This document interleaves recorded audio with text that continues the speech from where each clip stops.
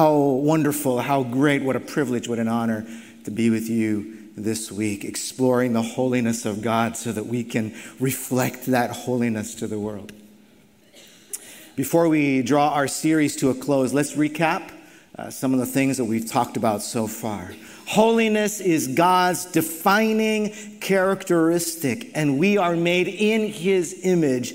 God is holy, holy, holy, and we are created and called to be holy as God is holy. Now, holiness originates from and is cultivated through proximity to God. And so as we spend time with God, walk with God, learn from God, and serve God, we become more and more conformed to the image of the Son. God's heart becomes our heart. God's holiness is expressed through compassion, by drawing near to, not away from, those in distress, toward the poor, toward the broken, toward the vulnerable. God draws near to his people through a burning bush, through a pillar of flame, through the tabernacle, through the prophets, through Jesus, and now through the church. Compassion means to suffer with. And God suffers with those in distress through us. Compassion leads to reconciliation, which leads to peace. And in a polarized world, holy people don't build higher walls. We build longer tables. Holy people devote themselves to the long and patient and difficult work of turning foes into friends and friends into family, because that's what the holiness of God looks like. But what is all of this building up to? What does God's commitment and our commitment to proximity and compassion and reconciliation ultimately do for the world? Where is Jesus taking us? And what happens when the holiness of God has transformed everything and everyone? How does this story end? As I shared this week, I did not grow up in the church. I grew up in a nominally Buddhist immigrant family just outside Toronto, Canada. So I was largely unfamiliar with the teachings of Jesus, and I thought Christianity was just another religion. And it was basically about how to be a good person and how to go to heaven when you die. And nobody explained to me that Christianity was really about the good news of Jesus. And I think that's because maybe we only focus on one part of the good news. So what is the good news? What we call the gospel. I mean, do you know? Do you really know? Now, how would you explain it? This is really important because Jesus tells his followers to preach the gospel to all nations, to anybody who will listen. And every Christian ought to be able to clearly answer the question, what is the gospel? But I've discovered that if you ask 10 different people, you might get 10 different answers. Because the truth is that the scriptures are full of gospel. It's all gospel. It's all good news. And you can take a piece of it and be right and still not, your gospel still might be too small. And so for many people, this is what it was for me, especially when I was beginning to explore the Christian faith. The message of Christianity goes something like this: we are all broken, we are all flawed, and even sinful people. That doesn't mean that we're all terrible human beings, but all that we have said, we've all said, and we've all done things that go against God's desires for humanity. None of us are truly innocent. We are all complicit in the evil that plagues our world. We hurt people and they hurt us.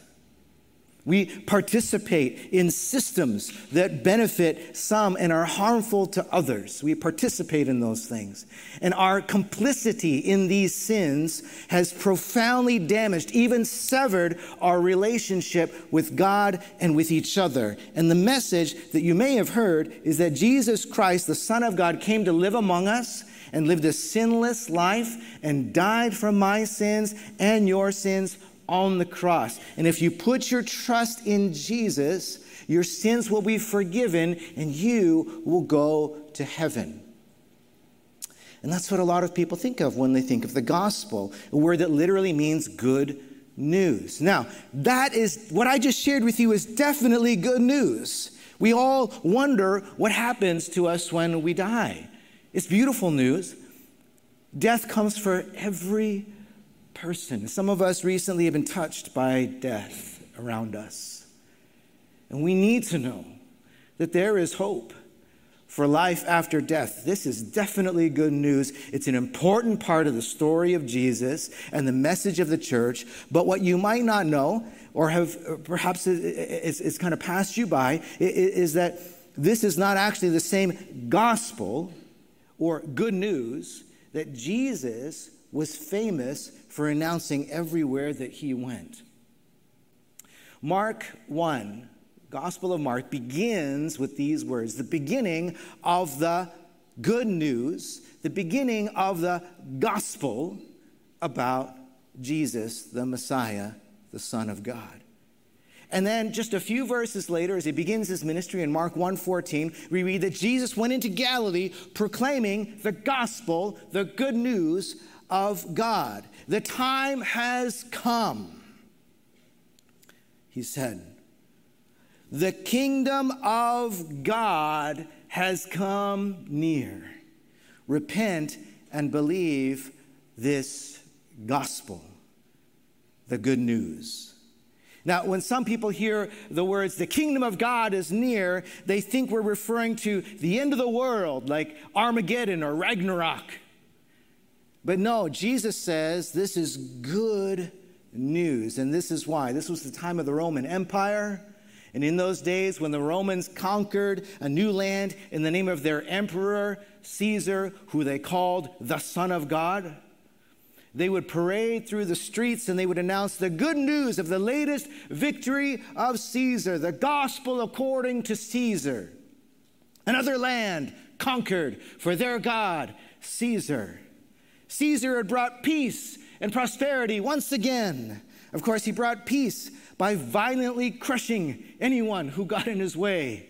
But you can't make an omelet without breaking a few eggs, right? And then here comes Jesus, the radical message, a new gospel. He said, the kingdom of God has come near. Repent and believe this gospel, this good news. These were dangerous words. They made Jesus an enemy of the state. Because not only did Jesus say that God's kingdom had come near, he would also later refer to God as his Father. Jesus was claiming to be the Son of God. He, not Caesar, was the king of this new kingdom. And so Jesus used political language to describe his message and his mission. The gospel is inherently political. And so everywhere that Jesus went, he preached this same message. He talked about the kingdom of God all the time. And he said it was near. It's close. It's here now, right in front of you. It's here. The world is about to change. God is doing something new. Get ready. You see, Jesus didn't come just so we could go to heaven one day. He came to bring heaven to us today. The gospel is not just that there is life after death. The gospel is that there is life before death. You said, I have come that you might have life and have it to the full. So where is history headed? Where is God taking us? What is a world that has been completely saturated in and transformed by the holiness of God look like? Can we skip to the end of the story for a minute? The Apostle John was given a revelation of what the kingdom of God and all of its glory was going to look like. In Revelation 21, the second to last chapter in the Bible, which we heard this morning, he writes, I saw a new heaven and a new earth, because the first heaven and the first earth had passed away. There was no longer any sea. I saw the holy city, the New Jerusalem, coming down out of heaven from God, prepared as a bride, beautifully dressed for her husband. And I heard a loud voice from the throne saying, "Look, God's dwelling place is now among the people, and he will dwell with them. They will be his people, and God himself will be with them and be their God, and he will wipe every tear from their eyes. And there will be no more death, or mourning, or crying, or pain. For the old order of things has passed away." And he who was seated on the throne said, "I am making all things new." And then he said, "Write this down, for these words are trustworthy and true." This is the good news that Jesus is announcing. The kingdom of God is near. It's close. In fact, it's breaking out in our midst. That is good news. Because, imagine if the message of Jesus was, life is really terrible. It's really terrible here on earth. I see it. You see it. All that stuff you've been talking about this week. Yep, it's bad. It's a mess. But hang on tight. Believe in me, and when you die, I'm going to get you out of here to a better place. In the meantime, good luck. I see you in 50, 60 years.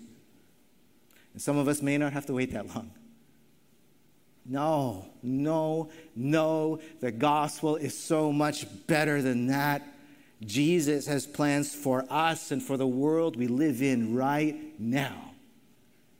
And Jesus told all kinds of stories to describe what the kingdom of God was like. And he told us these stories for two reasons. First, to give us something to look forward to. One day, Jesus will usher in the kingdom of God in all of its glory, and the world will be completely transformed.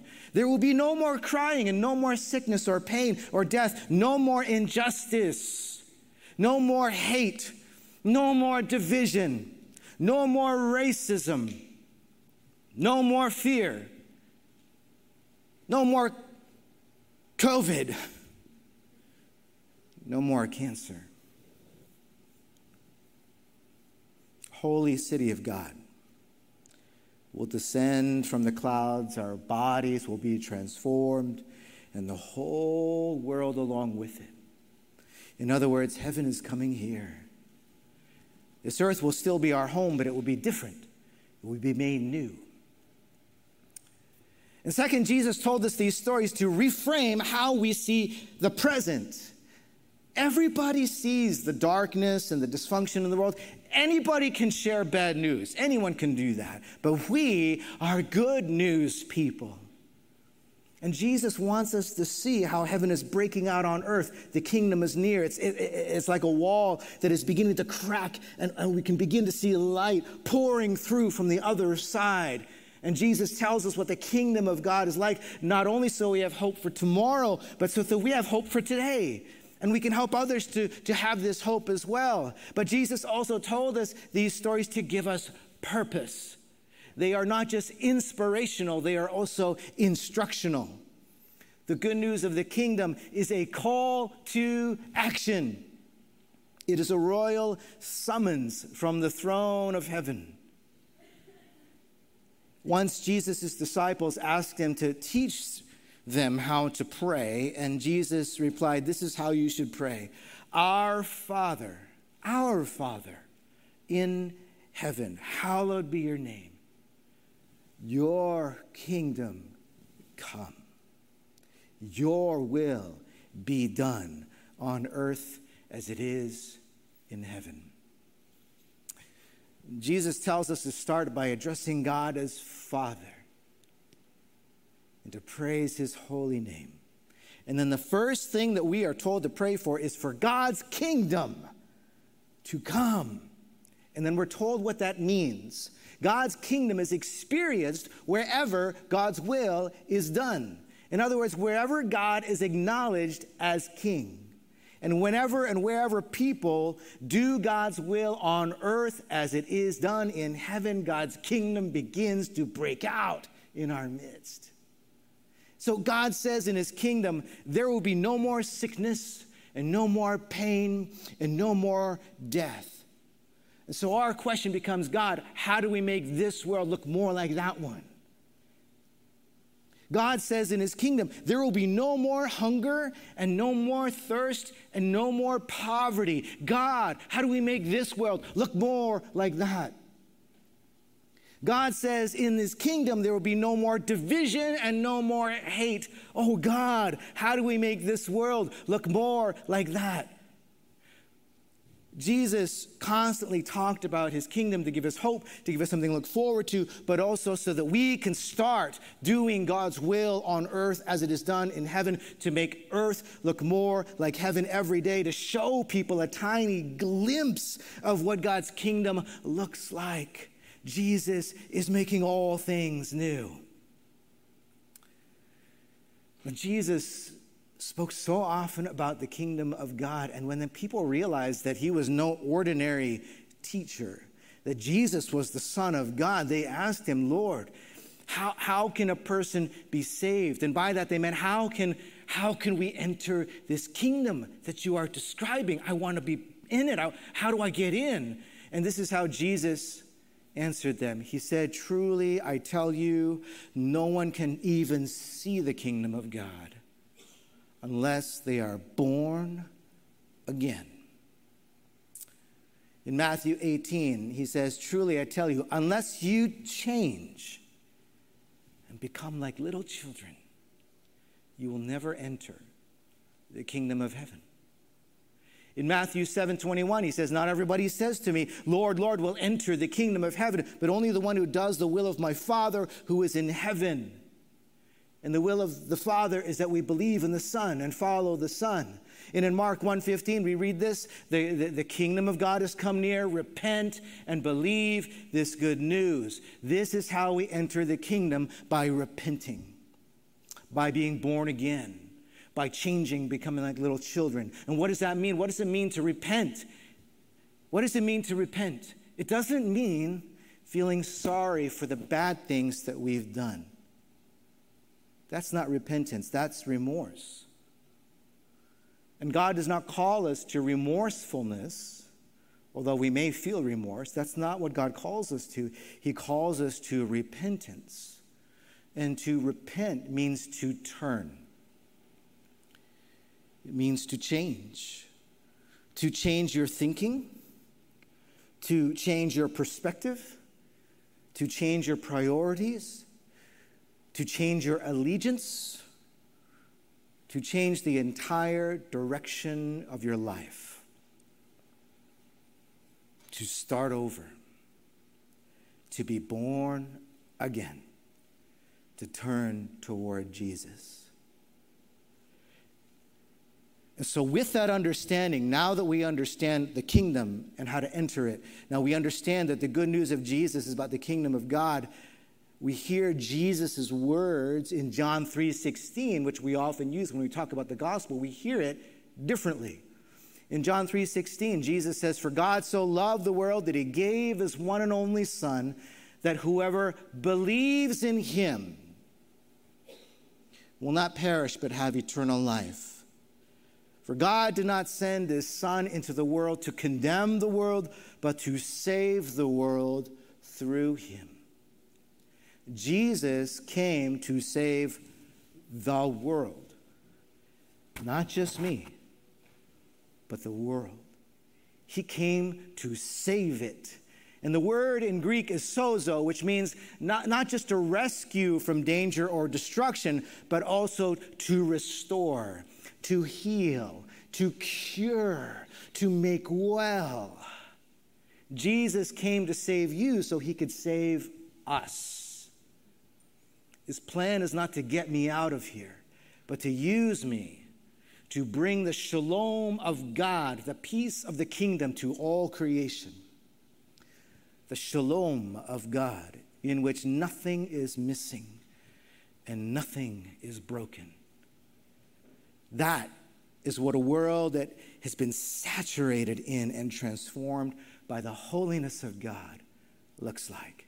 And that is what the angels sang about. In Isaiah 6, which we read at the beginning of this series, holy, holy, holy is the Lord God Almighty. The whole earth is full of his glory. The whole earth is full of God's presence and his power and his beauty and his goodness and his justice, full of God's glory, drenched in holiness. That's where we're going. Now, all through history, God has been calling people like you and me to participate in the shalom of God, extending the shalom of God to every corner of the earth. And every time, God has made the same promise, I will be with you. But something changed when Jesus came into the world, or more accurately, when he left the world to return to the Father. Before he left, he said, if you love me, keep my commands. I'm going to ask the Father, and he will give you another advocate to help you and be with you forever, the Spirit of truth. And the world cannot accept him because it neither sees him or knows him, but you know him, for he lives with you and will be in you. The Spirit of God is not only with us, the Spirit is in us. After Jesus rose from the grave, he said to his disciples, you will receive power when the Holy Spirit comes upon you, and you are going to be my witnesses to the very ends of the earth. Now, what kind of power are we talking about? What is it that we will be empowered to be and to do? Well, I'd like us to watch this short video again from the Bible Project to help us understand the nature of the Holy Spirit in our lives. If you've ever heard the phrase, the Holy Spirit, and you want to know what it means, where do you start? Well, you have to start on page 1 of the Bible, where the uncreated world is depicted as this dark, chaotic place. But then above the chaos, God's Spirit is there, hovering, ready to bring about life and order and beauty. Okay, but what is God's Spirit? Yeah, so the Spirit is the way the biblical authors talk about God's personal presence. The Hebrew word is ruach. Ruach. Yeah, you got to clear your throat at the end. So what is it? Well, ruach can refer to a number of different things, but what they all have in common is energy. Energy, how so? So there's an invisible energy that makes the clouds move or the tree branches sway. Right, wind. So in Hebrew, that's ruach. Okay. Now take a big breath. So you feel that inside you. Yeah, the air? Well, specifically the energy, right? The vitality in your body that you get from breathing deeply, that too is ruach. And this is the same word used in the Bible to describe God's personal presence. Just like wind and breath are invisible, God's Spirit is invisible. Wind is powerful, and so God's Spirit is powerful. And just as breath keeps us alive, so God's Spirit sustains all of life. Yeah, ruach. Now, as we continue on in the story of the Bible, we see God's Ruach giving special empowerment to people for specific tasks. The first person in the Bible this happens to is Joseph. God's Spirit enables him to understand and interpret dreams. And then it happens to this guy named Bezalel, and he's an artist. God's Spirit empowers him with wisdom and skills. He's given creative genius to make beautiful things in the tabernacle. And we also see God's Ruach empower a group of people called the prophets. They're able to see what's happening in history from God's point of view. That's exactly right. And here's the problem as the prophets saw it. While God's Ruach had created a really good world, humans have given in to evil. They've unleashed chaos into it through their injustice. A new type of disorder. Yes, and the prophet said the Spirit would come, just like in Genesis 1, but now to transform the human heart, to empower people to truly love God and others. How will this new act of God's Spirit happen? Well, centuries pass, and we are introduced to Jesus. And at the beginning of his mission, there's this beautiful scene where Jesus is being baptized in the waters of the Jordan River. Yeah, the sky opens up and God's Spirit comes and rests on him like a bird. The story is saying that God's Spirit is empowering Jesus to begin the new creation. And we see this happening when he heals people or forgives their sins. He's creating life where there once was death. Now, Israel's religious leaders oppose Jesus, and they eventually have him killed. But even here, God's Spirit is at work. The earliest disciples of Jesus, who saw him alive from the dead, said it was God's energizing Spirit that raised Jesus. This is the beginning of new creation. Yes, and it's still going. When Jesus appeared to his closest followers, he breathed on them and said, "Receive the Holy Spirit." And soon after that, the Spirit powerfully comes on all of his disciples, so that they can become a part of this new creation and share the good news and learn how to live by the energy and influence of God's Spirit. And so, today, the Spirit is still hovering in dark places. Yes, pointing people to Jesus, transforming and empowering them so they can love God and others. And the Christian hope is that the Spirit is going to finish the job. The story of the Bible ends with a vision of a new humanity, living in a new world that's permeated with God's love and life-giving Spirit.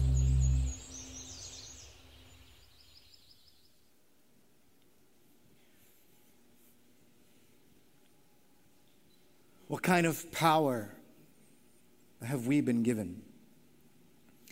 Resurrection power. Life.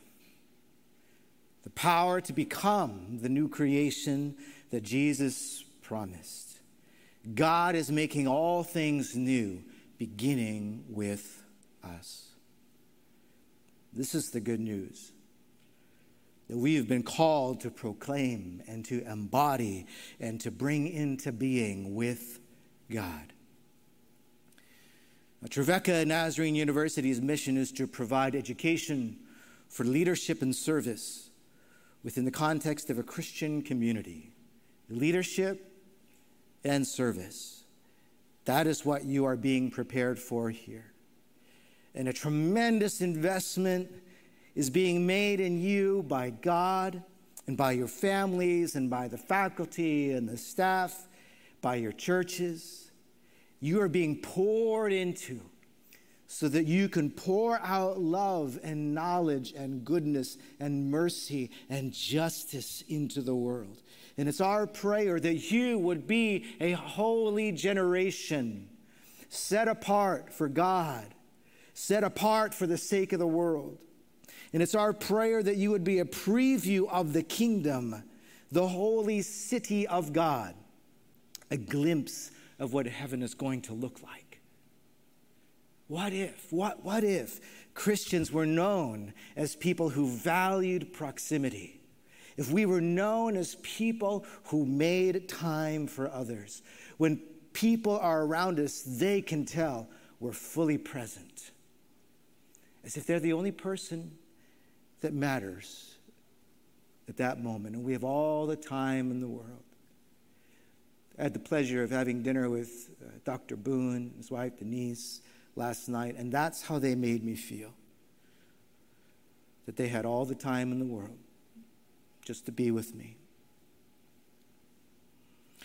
Because that's what it's like to be in God's presence. What if Christians were known as people of compassion, who suffered with people in their distress, who you could count on? You could count on these Christians not to judge you when you're hurting and to help you heal.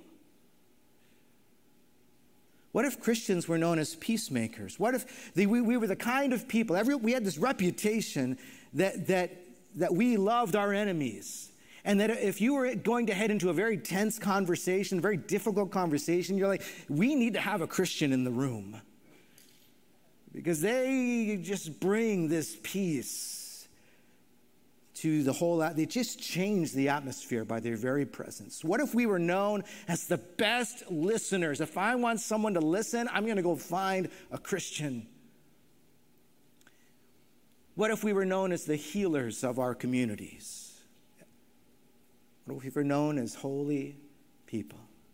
Now, there's so much more that we could talk about, but our time together is coming to an end. So let me just leave you with this. The holiness of God Christ in us is the hope of glory, and it is what is going to heal our world.